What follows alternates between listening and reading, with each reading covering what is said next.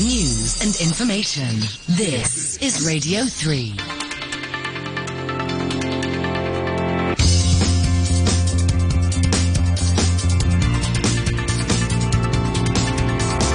Money Talk. Good morning, it's 8:03 in Hong Kong on Thursday the 2nd of February, and it's Fed Day once again. This is Peter Lewis with the details, plus your other business and finance headlines on Money Talk on Radio 3. The US Federal Reserve has lifted interest rates to a 15-year high. The Federal Open Market Committee slowed the pace of its monetary tightening to 25 basis points as widely expected, and raising rates to a range of 4.5% to 4.75%. That's the highest level since September 2007. And Fed funds futures markets are also pricing in an 83% chance of another 25 basis point hike next month, and 34% odds of a further 25 basis point increase in May, after Fed Chairman Jerome Powell gave little indication the US Central Bank is nearing the end of this hiking cycle.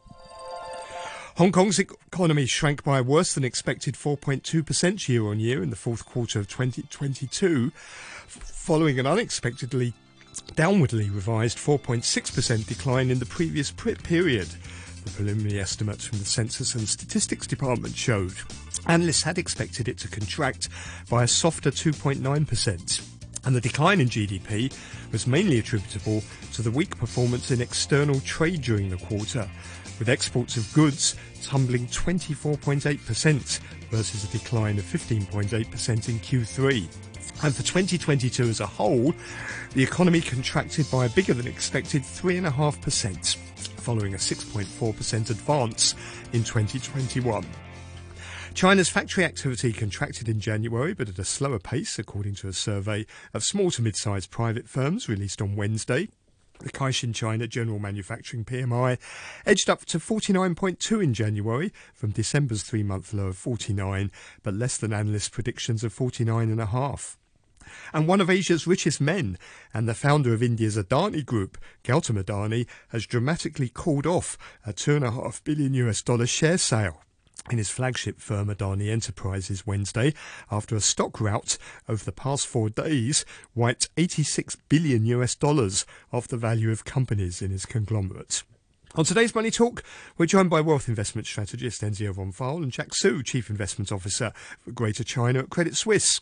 And talking about the Hong Kong and mainland housing markets is Shi Wing Ching, founder and chief executive of Centerline Group. And of course, if you want to get in touch, please do. You're very welcome to contact us. Text 6393 5925. Email moneytalk@rthk.hk. Our Facebook page is Money Talk on RTHK Radio 3. And we're on Twitter at Money Talk Radio 3. Money Talk on RTHK Radio 3. On Wall Street overnight, US stocks rebounded after an initial sell-off following the Fed's 25 basis point rate increase. Bonds rallied and the dollar tumbled. The S&P 500 gained 1.1% to end at 4,119, reversing an earlier decline of almost 1%. The Dow slid more than 500 points before recovering to close 7 points higher at 34,093, and the Nasdaq Composite added 2% to close at 11,816. After the closing bell, shares of Meta Platforms, the owner of Facebook, have soared 20% after the company reported fourth quarter revenues that beat estimates and announced a $40 billion stock buyback. And that's boosted Nasdaq futures by over 1% in early Asian trading. In the commodities markets, Brent crude oil settled over 3% lower at $82.84 a barrel. Gold, that traded as high as $1,957 overnight, and that's the highest it's been since April 2022. And the metal is currently at $1,954, up 1.2% on the day. Treasuries were bid, with the US 10-year bond yield falling 10 basis points to 3.41%, back to near its lowest level since September 2022. And the US dollar index tumbled 0.9% to its lowest since April 2022. The euro this morning trading at $1.10. The buck's at 128.64 Japanese yen. Sterling is just below $1.24 and 9 Hong Kong dollars and 71 cents. Offshore Chinese yuan is at 6.71.5 versus the dollar, and Bitcoin has surged 2.6% to trade at $23,700. Asia Pacific stock markets are also rising. In Australia, the ASX 200 up 0.5%. The Nikkei 225 in Japan has risen 0.25%. Stocks in South Korea have just opened. The Kospi is up 1.1%, and futures markets are pointing to a gain of about 180 points for the Hang Seng at the open this morning.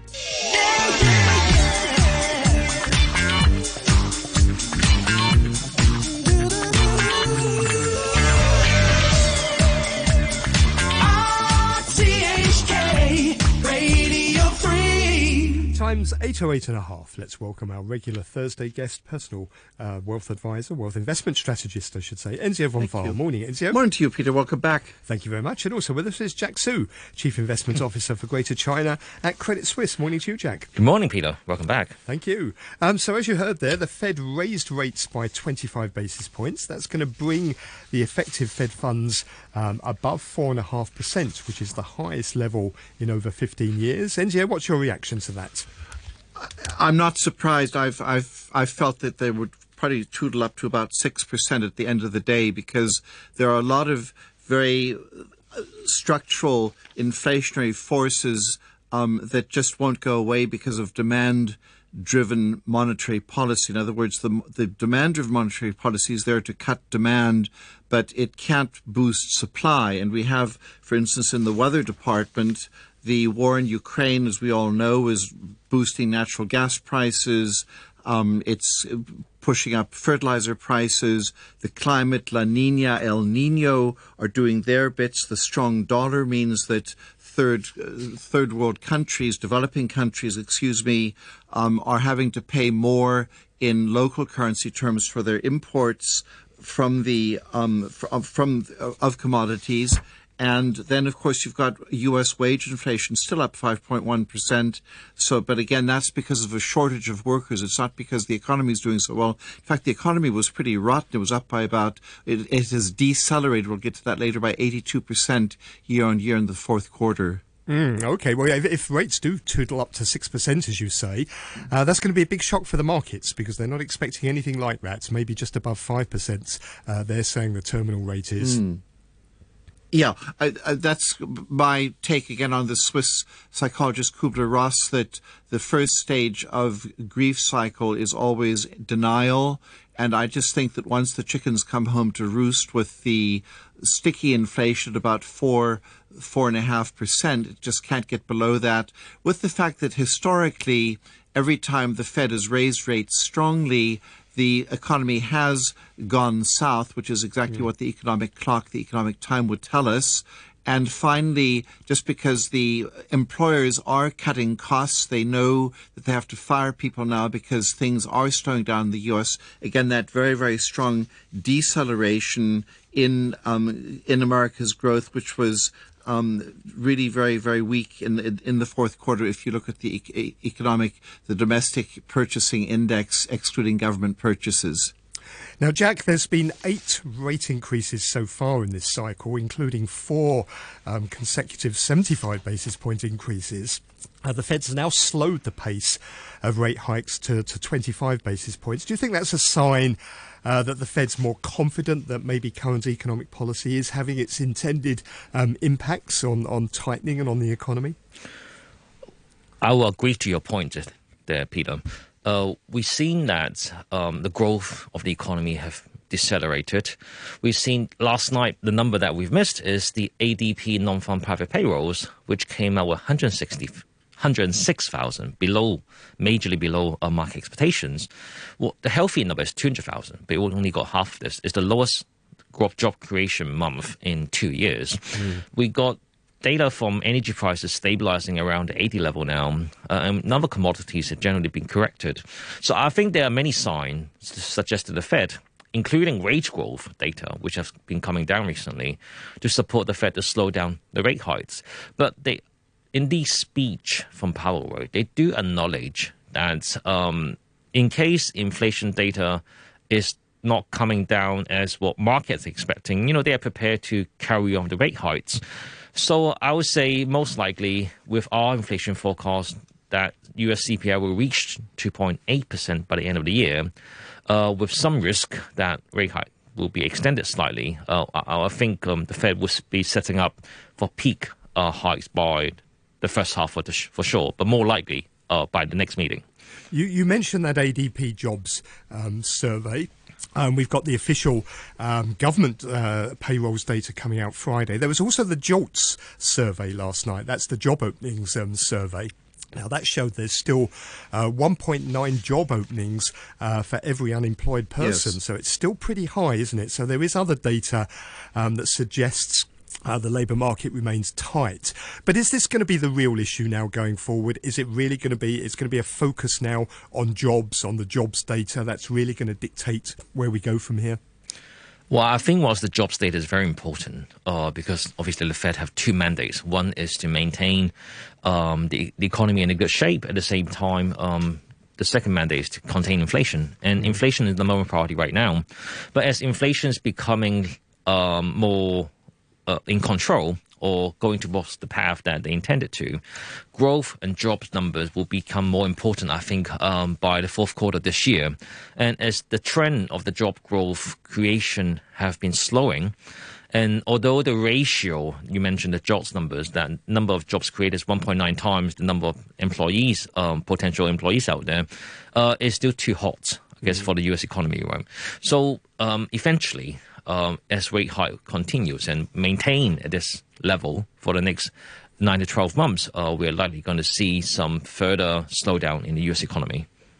Enzio, do you think the Fed can get inflation back down to 2% without actually inducing a really significant downturn in the economy or a big increase in unemployment? That's its target, but it seems to be stabilising quite a bit higher than that at the moment. Well, I think it's going to overshoot in any instance, whether it stops at the 4% inflation, which is my guess, or down to the 2%. It would really kill it. All that I know is that since 1970, Grandpa talking here, every time the Fed funds have gone very high, the economy has gone into recession, which is exactly what you would expect. And I would just point out, it's not just labor markets, fixed investment, housing-related investment contracted by 27% on an annualized basis in the fourth quarter. Business investment rose just 0.7%. The final sales to domestic purchases rose a squiggling 1.1%.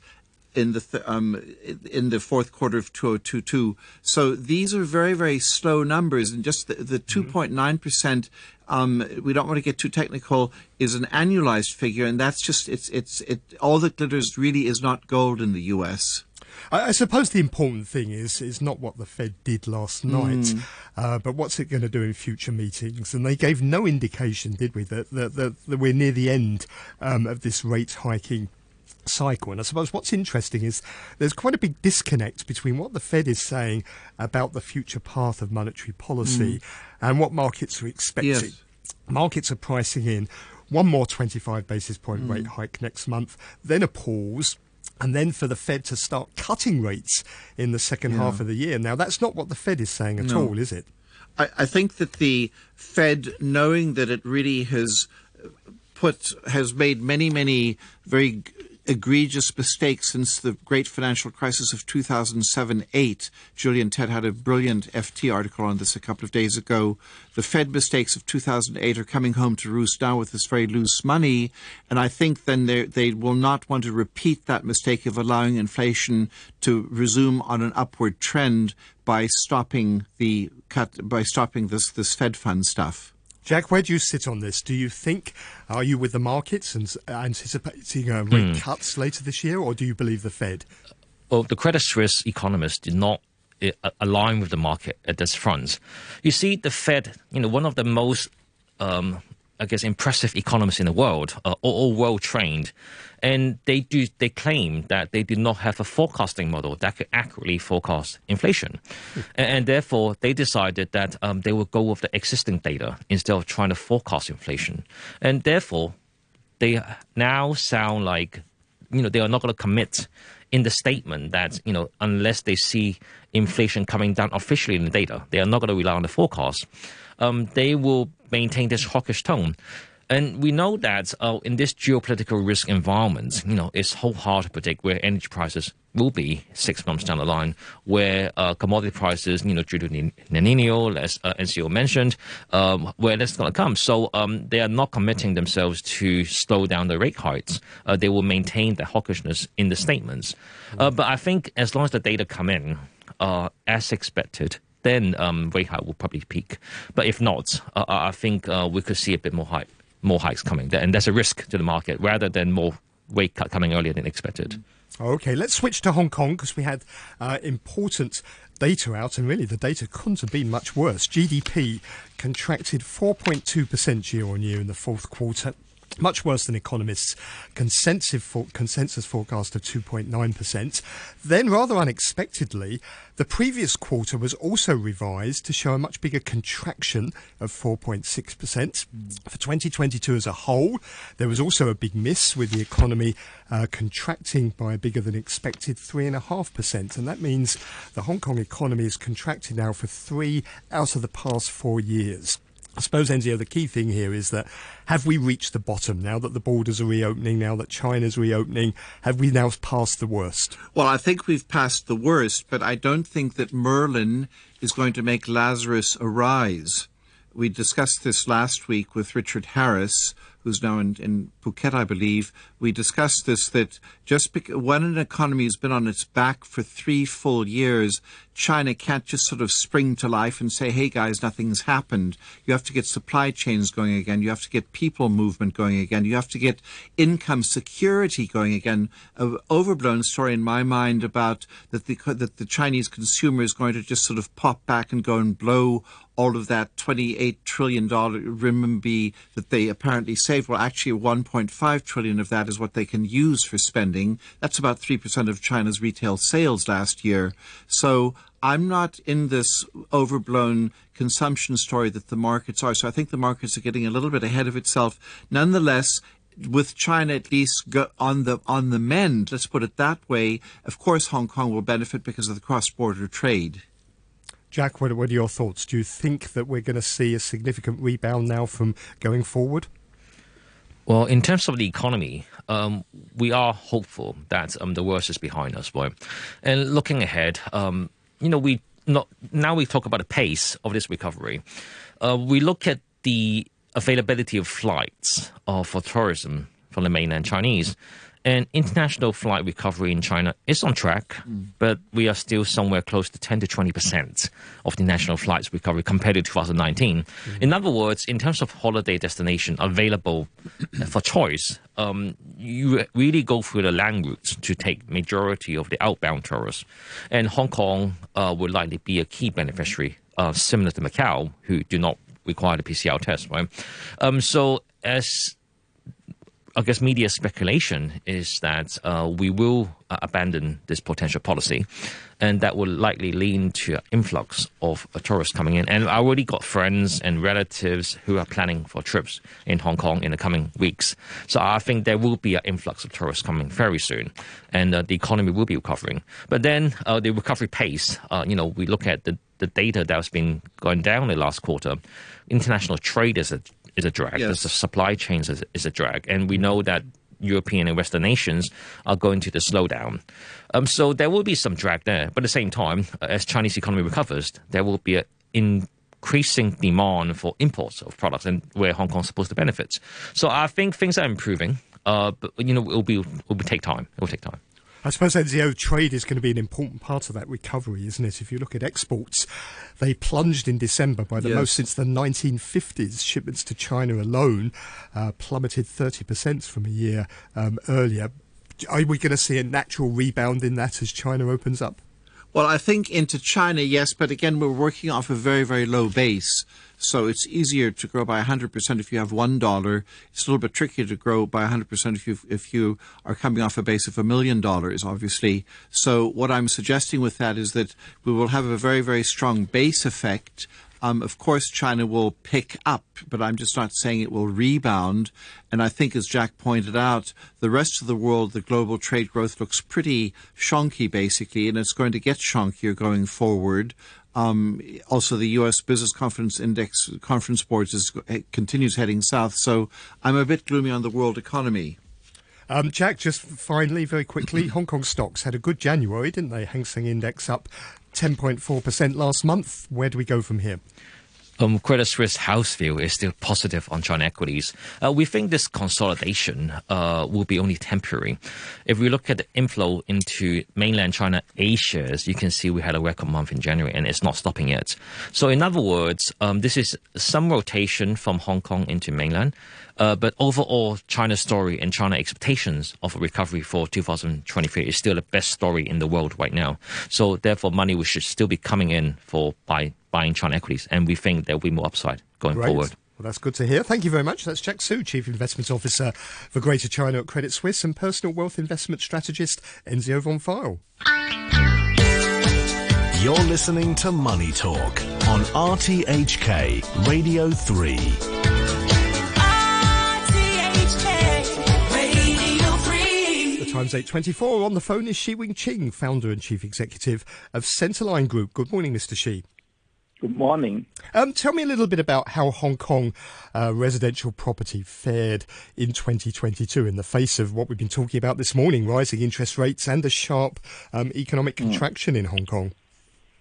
Beijing's recent release on pandemic measures has led quite a lot of positive feedback in the Hong Kong property market. People thought Chinese government are getting more sensible, and the new policy are more pragmatic. This will benefit the economy very soon. There are hints that Beijing's change in policy will not be limited in COVID fighting measures only. It will spread to other fields, such as economic policy and foreign affairs. People hope that this will make easier for Hong Kong to perform its role in connecting China and the world. The atmosphere in the property market turn more positive. If we look at the data, I mean, new home sales on the mainland, they tumbled 32.5% in January from a year earlier. We have these new support measures now, which mainly seem to be focused on allowing property developers to get new financing, don't they? That's the main focus of these measures. But do you think that's going to help sales recover? Is it going to help rebuild confidence amongst home buyers and get them back into the market? The problem in mainland property market is more serious than Hong Kong. They have built really too much, more than the need of the whole population. I think they should have this stopped 10 years ago. Now it's a little bit too late. They are allowing the bank to give the developer more financial support.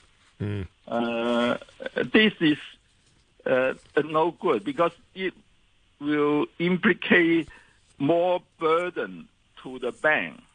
The only way out is to let the people more eager in property investment.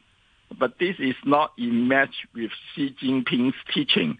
He said the property should be used, not for investment. Homes are for living in, he said, didn't he? Yes. I don't know how they are going to strike the balance. And here in Hong Kong home prices, they fell 15.6% in the last year, according to government data. That's the steepest decline since 1998. And as you heard this morning, the Fed has raised interest rates by another 25 basis points overnight. Markets are pricing in another 25 basis point rate rise next month, which is going to take Fed fund rates to 5%. And of course, the Hong Kong Monetary Authority will have to follow. What does that do to the outlook for the property market this year? if you look at the trend, actually, the Federal Reserve is already lowering the increment in rates. So the interest rate is going to peak off in the middle of this year. And the local bank has already lowered the deposit rate a few weeks ago. This gives hints to the investor in the property market that if they sell their property and deposit their money for interest in bank, it is not for long term because the bank will not commit long-term deposit, only half to 1 year. So they will reconsider holding their property again. This actually is not a negative factor in the market anymore. So you say you think interest rates are going to peak by the middle of the year. Will that coincide with also a bottoming of the property market here in Hong Kong? And do you expect then that maybe prices will recover in the second half of the year? The price has bottomed out in short term. But for long term, we cannot just rely on wishful thinking. You need to see the real economy recovering. And when people have more job security and income increment, then there will be new support in the property market. At this moment, just because of the news are more positive, but the real benefit hasn't come out yet. And very quickly, just let me ask you finally, I wanted to get your thoughts on the light public housing scheme. We've got 8 plots earmarked to build some 30,000 light public flats using sort of prefabricated methods, which makes them cheaper. What are your thoughts on the light public housing scheme? This is a little bit too expensive, but since people in Hong Kong are so eager to have the housing problem solved as soon as possible, then we have to pay the price. But we can do it in a less expensive way by using those factory building or vacant commercial building and convert into temporary public housing. Okay, well, thank you very much, Mr. Shing. Mr. Shi, good to talk to you. That's Shi Wing-ching, who is founder and chief executive of the Centerline Group. You're listening to Money Talk on RTHK Radio 3. In the markets right now, the ASX 200 in Australia up 0.4%. The Nikkei 225 in Japan has risen about 0.2%. The Kospi is up over 1% in South Korea. And it looks like the Hang Seng is going to add about 180 points at the open this morning. Thank you very much for listening this morning. I'll be back tomorrow morning for the final Money Talk of the week. Coming up after the news is Back Chat with Janice Wong and Danny Gittings this morning. Let me give you an update on the weather forecast for today. Mainly cloudy, sunny periods during the day. Maximum temperature is going to be around 23 degrees, and then the outlook is for windier and cooler weather with a few rain patches in the next couple of days. Temperature right now is 20 degrees and it's 77% relative humidity.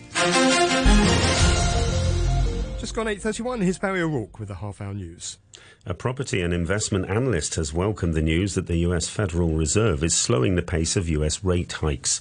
The Fed raised interest rates by 0.25 percentage points, the smallest increase since last March. Hannah Jeong, the head of valuation and advisory services at Colliers Hong Kong, said rising interest rates had put homeowners under pressure. She said the 12,000 cases of negative equity in Hong Kong was relatively small compared to 106,000 cases in 2003 during the SARS epidemic. But she also warned that property prices had risen over the years, so the sums of money had tripled. The value at that moment was only 24 billion in terms of aggregated value of those negative equity. But in this time, 2022 fourth quarter, the value value is 66 billion. So in terms of amount, it's quite significant. Turning overseas now, and up to 500,000 workers in Britain have been taking part in strikes, causing major disruption to education, transport and other services. It's thought to be the biggest industrial action in the UK in a decade. The British government argues that wage rises are unaffordable and would only make current high inflation worse. Here's the BBC's Zoe Conway. Today's strike action was coordinated by 7 different trade unions. There were picket lines at airports, railway stations, universities, job centres and even the British Museum. The effect was widespread. What's hard to ignore is the relentlessness. There's only one day next week when NHS staff in England and Wales aren't on strike. Monday will see one of the biggest walkouts in the history of the health service, involving ambulance workers and nurses. The funeral has taken place of Tyree Nichols, who died after being beaten by police officers during a traffic stop in the US city of Memphis. Graphic footage showed him being punched, kicked and hit with a baton.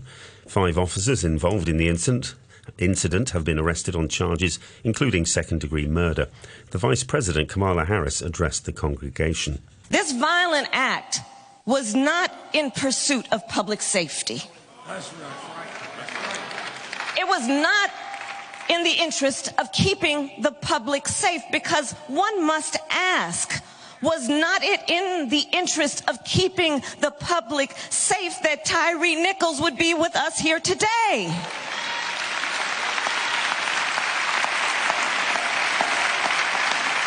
Was he not also entitled to the right to be safe? Finally, President Biden's lawyer has said a search of the president's beach house in Delaware has concluded with no documents with classified markings found.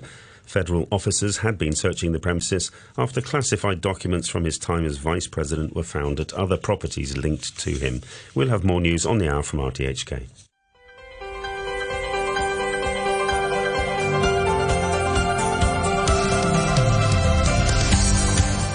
Good morning and welcome to Backchat. I'm Janice Wong and our guest presenter is Danny Gittings. On today's program, we're talking about the